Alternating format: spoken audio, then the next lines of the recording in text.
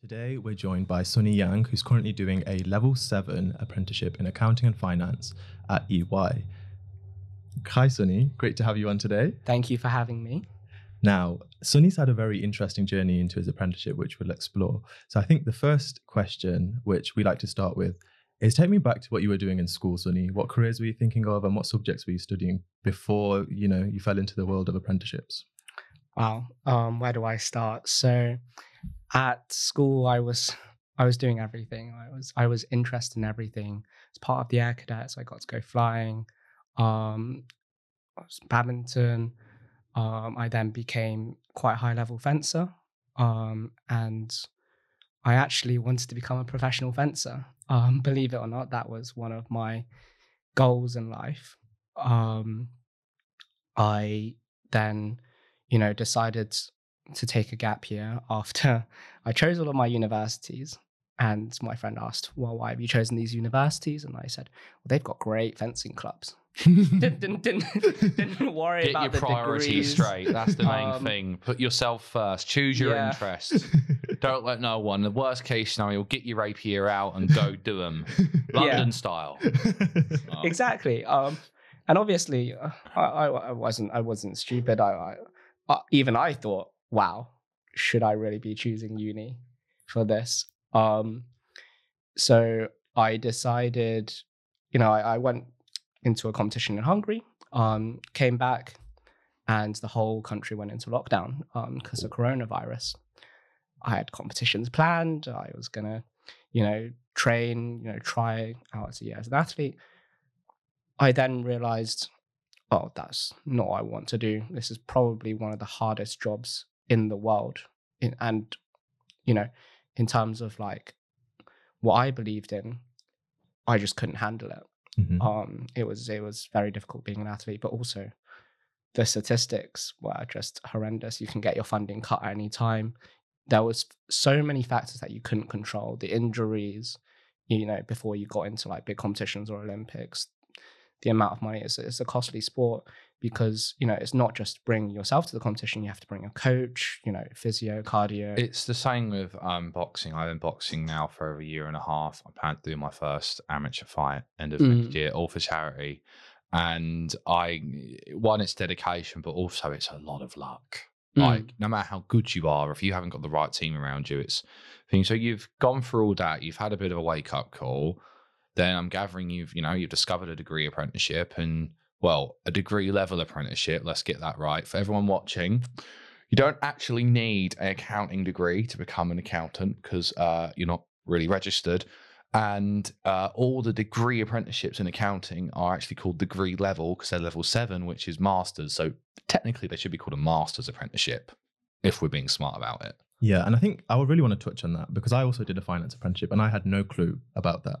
And Sunny, what do you wish you knew about like becoming an accountant when you were 16 to 18 that you now know, which you feel like, oh my God, why did nobody tell me this sooner? So much. I actually discovered EY and Deloitte and the accounting apprenticeships a lot later. I originally still wanted my law degree. My friends at uni called me up. Was like, don't come here. It's horrible. It's basically a Netflix subscription that you're paying like $9,000 a year for. It's all online, and even the food's delivered to your door and in biohazard suits or something.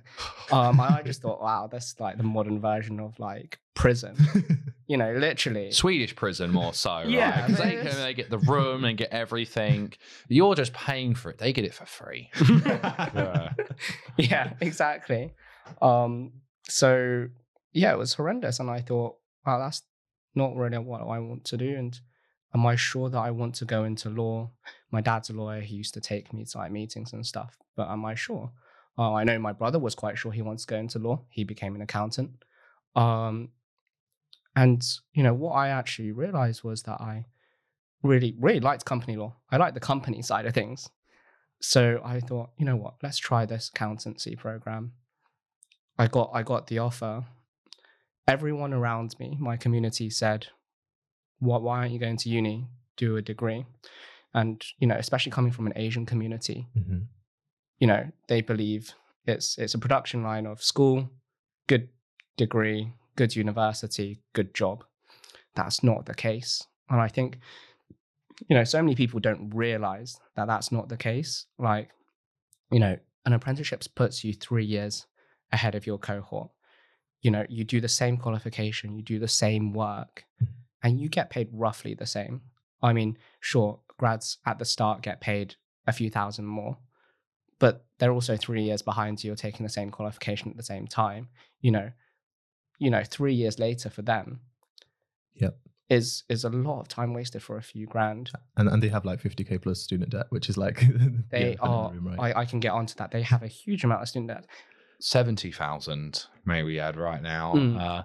The census come out not so long ago that any student starting university as of September 2023 with the new interest rate on the loans, on average, we'll be paying about £70,000 with all the accumulated interest over 40 years. You'll be paying that off your whole life. And also what they've done is they've made it so that, you repay it back when you earn less money, which means, I can pay your debt off faster. No, that means that you're earning less money, say, because now the other jobs in the world are going to be like, okay, well, we'll lower it a bit, we'll pay them less. They care about paying their debt back. So you're earning like £200-300 less a month, and then your student debt is going to be paid out of that. So really, you're losing like £500 a month, give or take, on a lot of entry-level jobs. And you don't have to be an accountant to figure that out. No. Isn't that amazing? Yes. But I think the saddest thing is that at school, I went to a grammar school where, at the start of the year, the head of sixth form was like, put your hand up if you're interested in an apprenticeship. So you can't blame them for not advertising it. 2 people out of 160 students put their hands up. Then you say, okay, so what's the point of us advertising it to 2 people? When you've got the other 158 students to worry about. It's not Oxford or Cambridge where it's a class of like 5 or 6. You have to go with the majority, especially when it's such a huge majority. And teachers always said, you'll love your time at uni. Don't worry about the debt. It's not debt at all. When I say stuff like that, I'm just like, okay, well, I'm also not a financial advisor. Please do not take this as financial advice or you get sued. But when teachers say that, people seem to take it as gospel. But last time I checked, none of my teachers at school were qualified financial advisors. And if you took this debt of £70,000 to a financial advisor, they'd be like, no. No, don't worry about it. It's fine. It's just a bit of debt. It's fine. It's just a bit of debt. You can pay it off in free like you do with Klarna. It's fine. Not a stress at all. And they say, don't worry, it's not actual debt. Well, what does that mean? Like, okay, so is that considered in your mortgage applications? Yes, it is, because you're assessed on like how much you would be able to afford to give back. So yeah, technically it does. Sure, you don't have to pay it back until you earn a certain amount above threshold. I think it's like 22 grand if I'm right. Now, yeah. But people forget the 10 or 12% interest rate on the current loans. Yeah, and like with 7%, they want to like go up every single year, and that's going to compound. Exactly. It's like having a really, really bad mortgage. Very much so. And the fact that you have to pay it back after the 22 grand really doesn't do any justice, because I think it's 10%, right, mandatory that you have to pay back over that amount. And can I just say as well, right, for everyone watching this, if you have a degree level apprenticeship in accounting or just a normal degree apprenticeship, high chance you're going to get paid more than 22 grand to start with.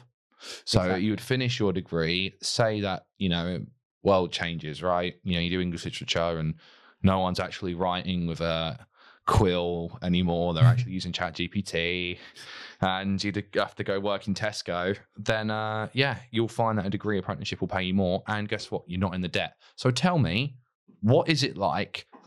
Hader, I know you've done yours. Yep. What is it like doing your accounting qualification, and who are you doing it with?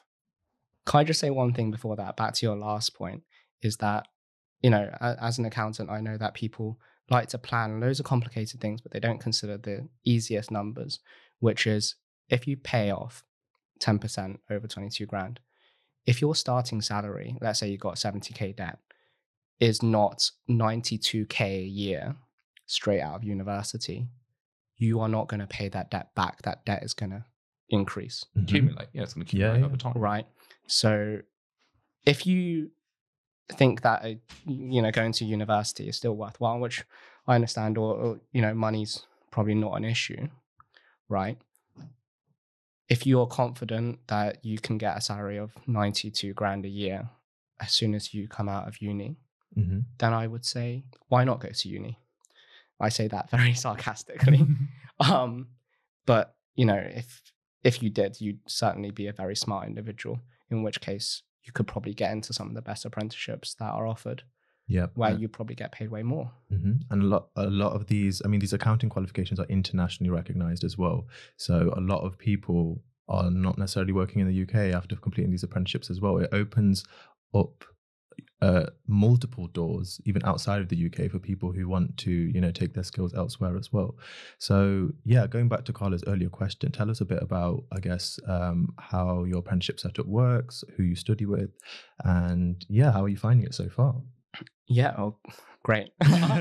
But so my apprenticeship setup works. Basically, this apprenticeship's run alongside this professional qualification. That's key, is that they aren't really together. They are kind of together, but you get a level 7 apprenticeship and you get the qualification. Now, for me, at least, that qualification is worth way more than the apprenticeship is, but you get both of them at the same time. And realistically, it's not the endpoint assessment that you have to worry about as much.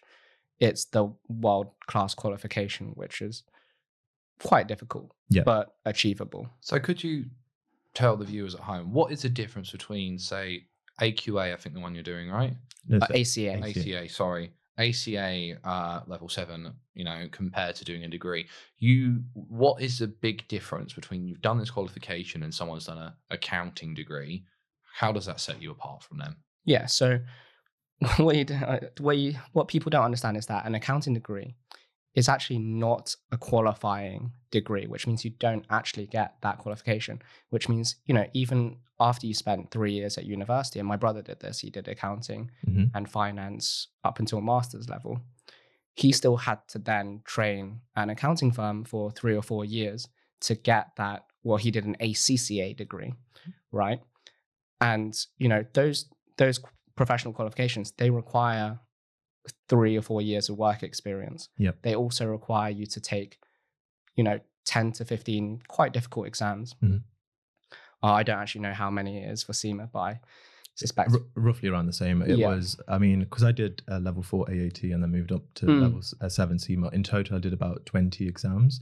So I think with SEMA, it was about 12 if you'd started from having done AAT previously. But yeah, lots of exams basically. It is yeah, lots of exams and very tough exams as well. Because if it goes to master's degree level, it is academically challenging, and that's exactly why I wanted to pick that kind of caliber of apprenticeship as well, because I knew I'd be getting the best of both worlds. I'd be being pushed academically using all my, A's and A stars sort of mindset revision techniques and things like that, but also getting practical work experience too.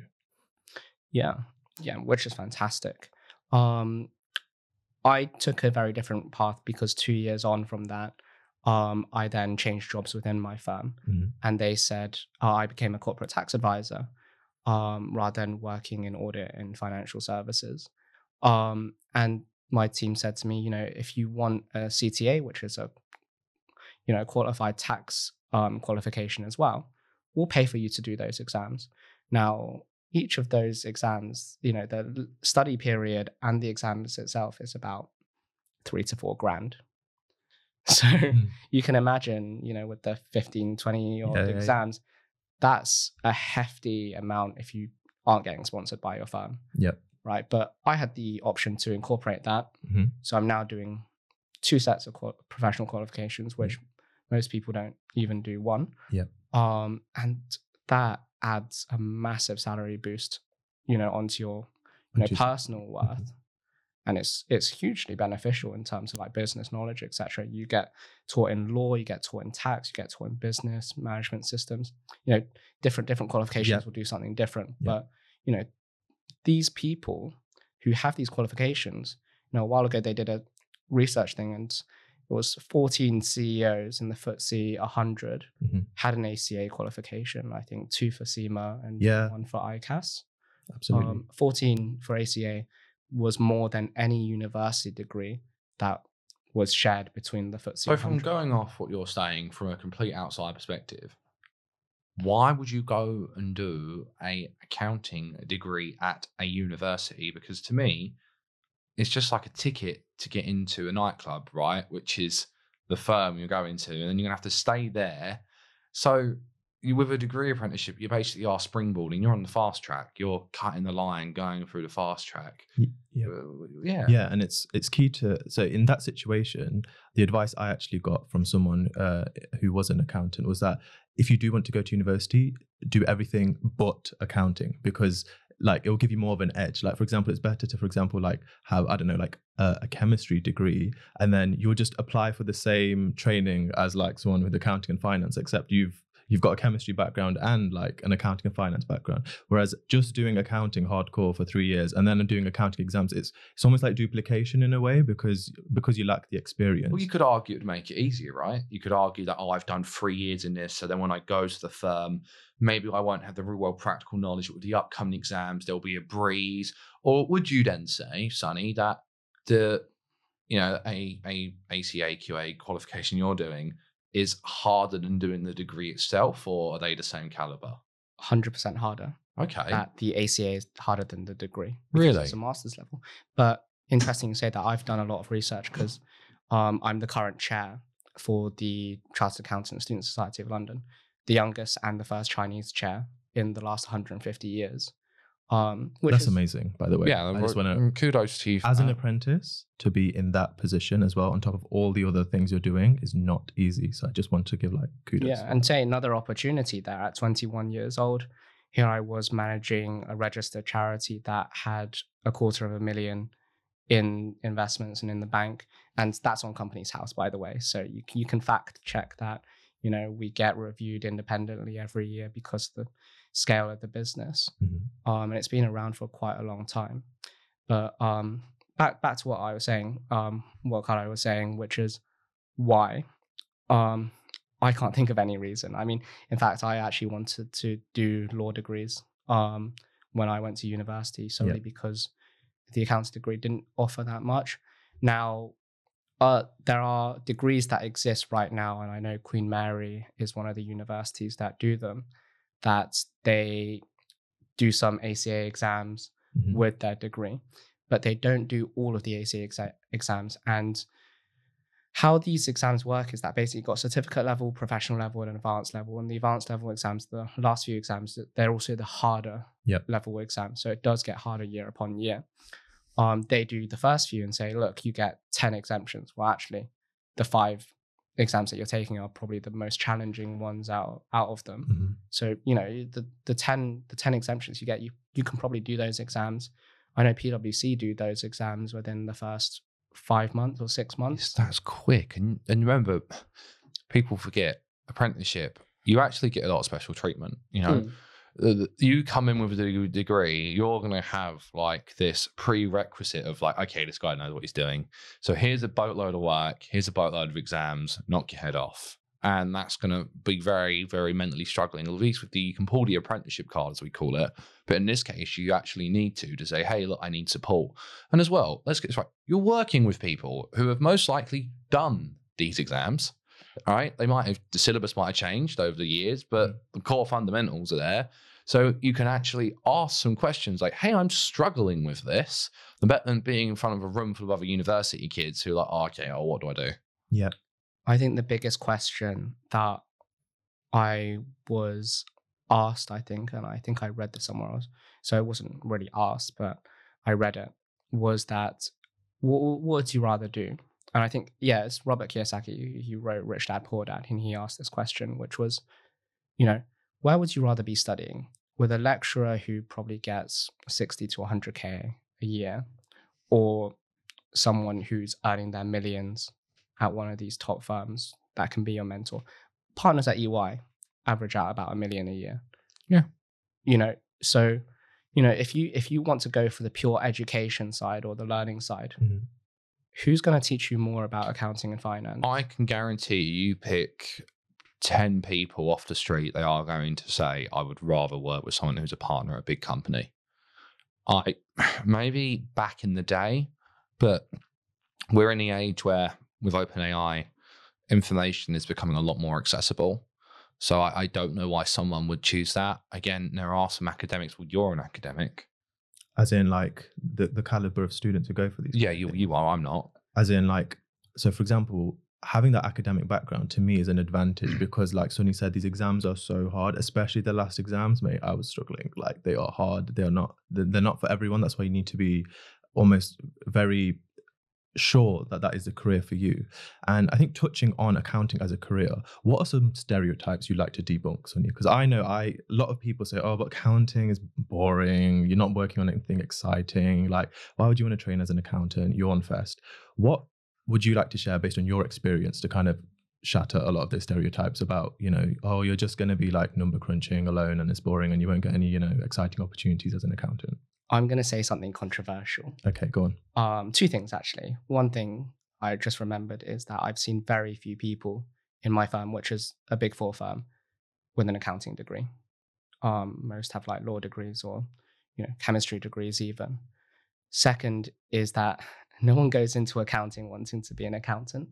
I think that is probably the most controversial thing, but, you know, I remember hearing that and I was like, surely not. But actually, no, they don't, you know.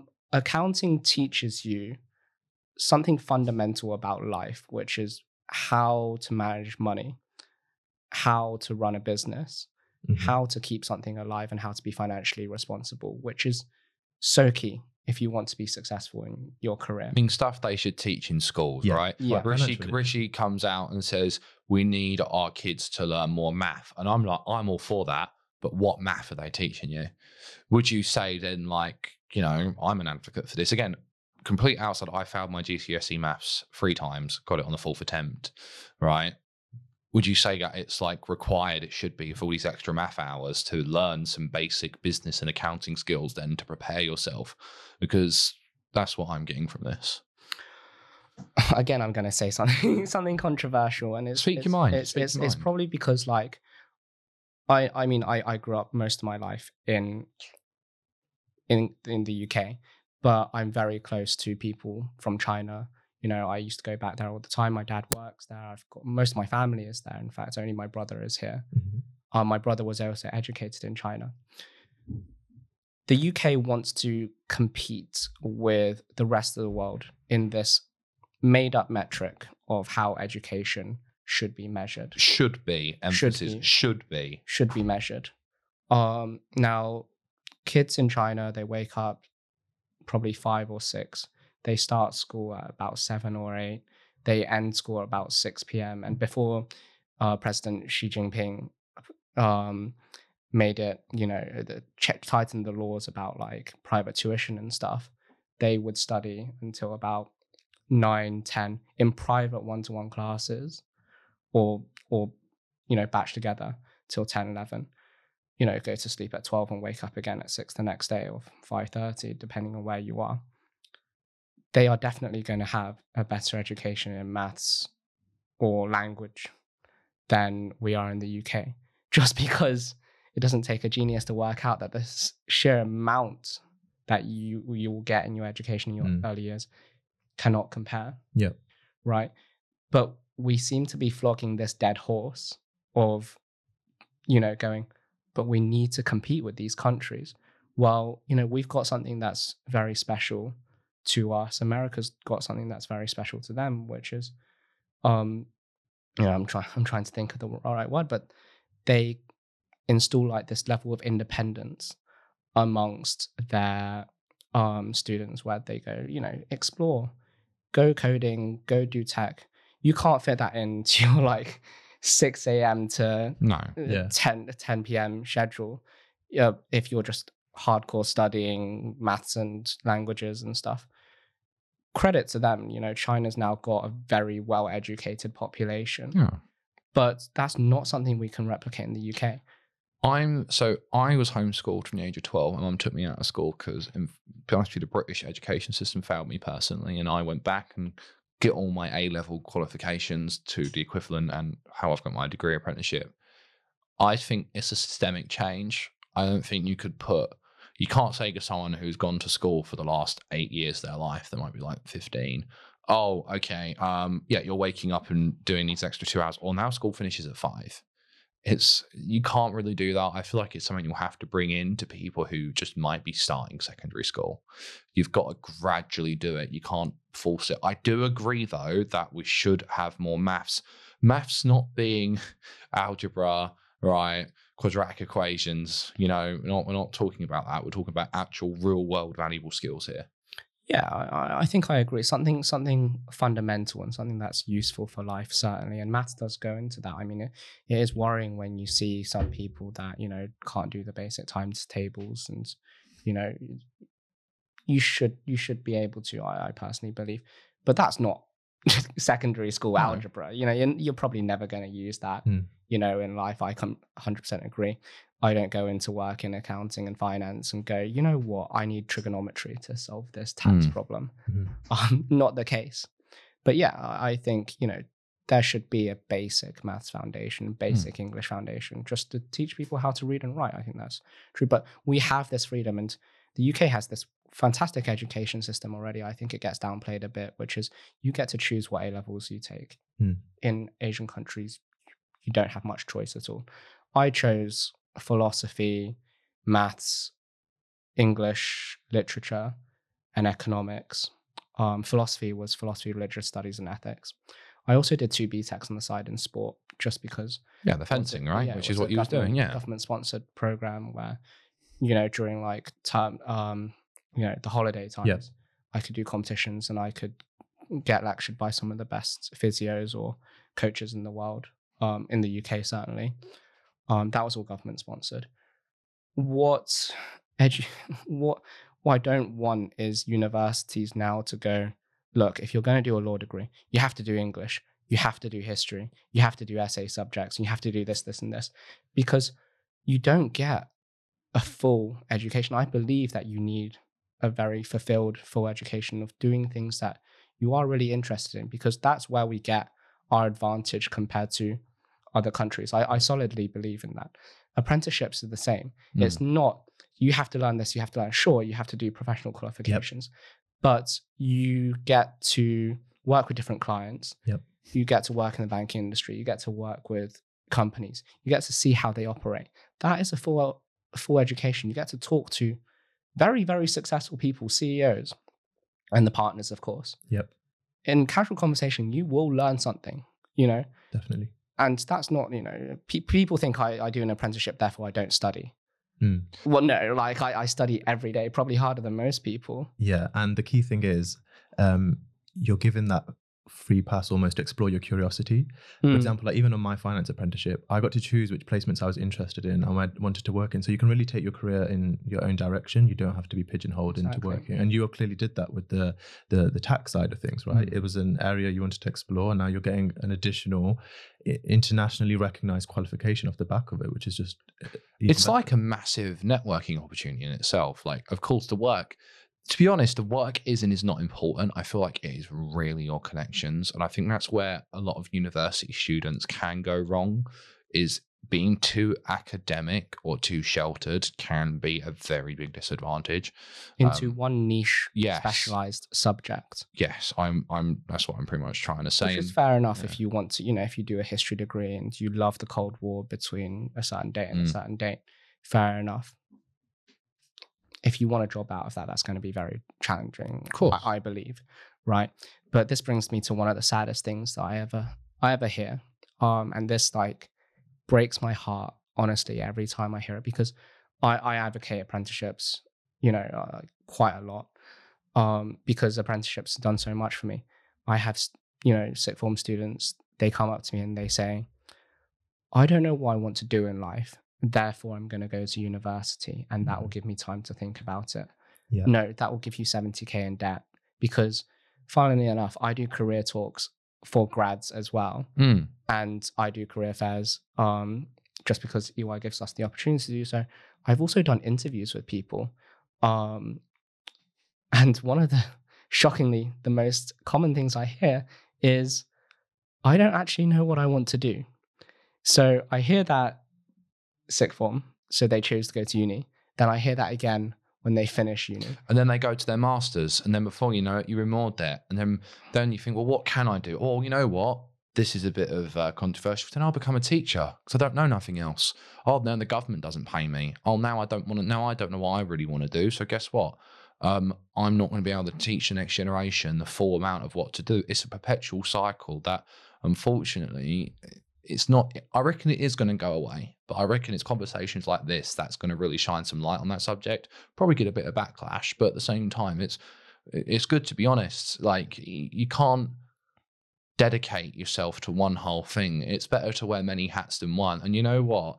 We was at the Multicultural Apprenticeship Awards on Thursday in Birmingham. All three of us were, and Safar, which was the founder of the Multicultural Apprenticeship Award, said that he wants it to be so that you can go to your family and say, I am doing an apprenticeship, and it holds, if not more weight than going to university.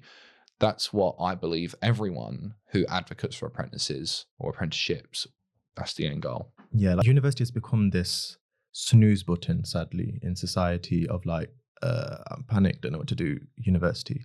And I think that's why I see a lot of students reach out to me in particular who are basically looking for apprenticeships whilst in their first year of university. And that's why I always give the advice that a gap year where you've really thought about what you want to do is not a bad idea at all, because there's no financial like consequences associated with that decision. And touching on what you said earlier, Sonia, I do think accounting teaches you a lot of kind of financial literacy by default because of the nature of the industry, but the average person doesn't really get that education, unfortunately, and it can hold people, you know, really back. And your point around giving people a free pass to explore their interests, I really agree with. I don't feel like you should just be shoehorned into like 3 particular subjects because you're interested in a particular career. I do think you'll perform best in something you're actually curious about. Like, for example, people might ask me like, why did you do A-level biology if you know, trained as an accountant? It's like, well, because I was interested in science, and fundamentally I did like really well because I had a genuine passion for the subject. Not everything needs to translate into a career. I agree with that. But at the same time, don't just get into something without thinking it through, particularly when there are, you know, financial complications associated with that. And I live by everything that I say. So, you know, for GCSE, for A levels, I dropped everything that I got an A star and an A in to do subjects that I really wanted. I got, I think it's like a 6 and a 7 in English literature and English language. I got the 6 in English literature, which was a B. I then wanted to do that for A level because I showed a genuine interest for literature. I later found out at EY that I actually had dyslexia, which is probably why I struggled with the spelling and, you know, the writing coherently as I did. But I really liked reading books, and honestly, that just made me like reading books more, and they have become massive teachers and lessons in my lifetime.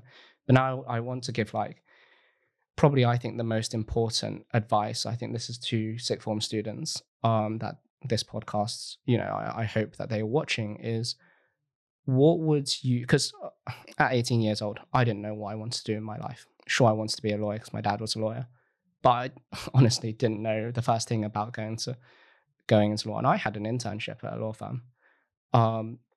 Right. So, you know, what's going to teach you more about what you're going to decide to do with the rest of your life? Is it going to uni and learning about a subject that you've chosen? Or is it going to a professional services firm? And I say professional services firm in particular because you get access to a lot of clients. So I've got like 15 clients on the go at the moment. Some are in pharmaceuticals, some are in sports, some are in, you know, technology, some are in like, you know, research and a bunch of wonderful things. I get to talk to their CEOs, I get to talk to their staff, and I get to, you know, see what they do on a day-to-day basis, right? Surely that is going to be the moment, if any, of going, I like what he's doing. And can I just say as well, you're going to get someone that's going to say, oh, you're just lucky. I said, well, not really, because you just applied like everyone else. You didn't have your dad that way. You might have been a lawyer, but you didn't go into law. You purposely tried to say, no, I didn't want to do that. I went and done, you know, well, look, accounting and finance and tax instead. So, well, I just want to say thank you very much. That was a really good point. I can see why you're successful. For anyone that wants to find you and everything you're associated with, where can they find you? Probably on LinkedIn, and, you know, feel free to ask me any questions. I'm always around. There's, you know, so much that I do, you know, this rings particular interest with me because, bringing up the next generation of people like myself who were confused, who were from, probably a herd or a tribe that, were advised differently according to traditional norms when, every year is different. Yeah. Come and ask me questions and I will tell you truthfully because I've experienced them. I see more than most I'd like to believe because I see the lives of 7,000 ACA students in London. Most of them are grads. A lot of them are apprentices. In fact, all of them are apprentices under the apprenticeship scheme. And I see their lives and I see, how they progress. And I've spoken, my mentor is actually the first Black female president of the London Accounting Society. That's amazing. And I get regular contact. In fact, the president of CASL, which is the Chartered Accountant Student Society that I'm chair of, he's actually the president of ICAW next year. Awesome. So, if anything, these guys have been around a lot. They know what they're doing and they constantly advise me. Yeah. No, I love that. Not only are you doing brilliantly in your own right with everything you've, accomplished on your apprenticeship and navigating the world of work and deciding what's best for you, you're actively finding opportunities to make it easier for the next, generation of talent, which is exactly what we're passionate about. And it's exactly why we started this podcast, really. We want to get stories like Sunny's out there so people can see that university is not the only option. And particularly if you feel like you're just doing it to hit that snooze button, there are lots of opportunities out there and really great ways to learn. And an apprenticeship is just one of the examples, in particularly, in accounting and finance in a professional services firm. So I just want to say thank you so much for listening to today's episode, and we can't wait to have another exciting guest that you'll hear from. Thanks for watching the Apprentigo podcast. New episodes will be available every Friday at 5 p.m. GMT. If you enjoyed, then please leave a like and make sure to rate us 5 stars. It's been your host Carlo. Take care.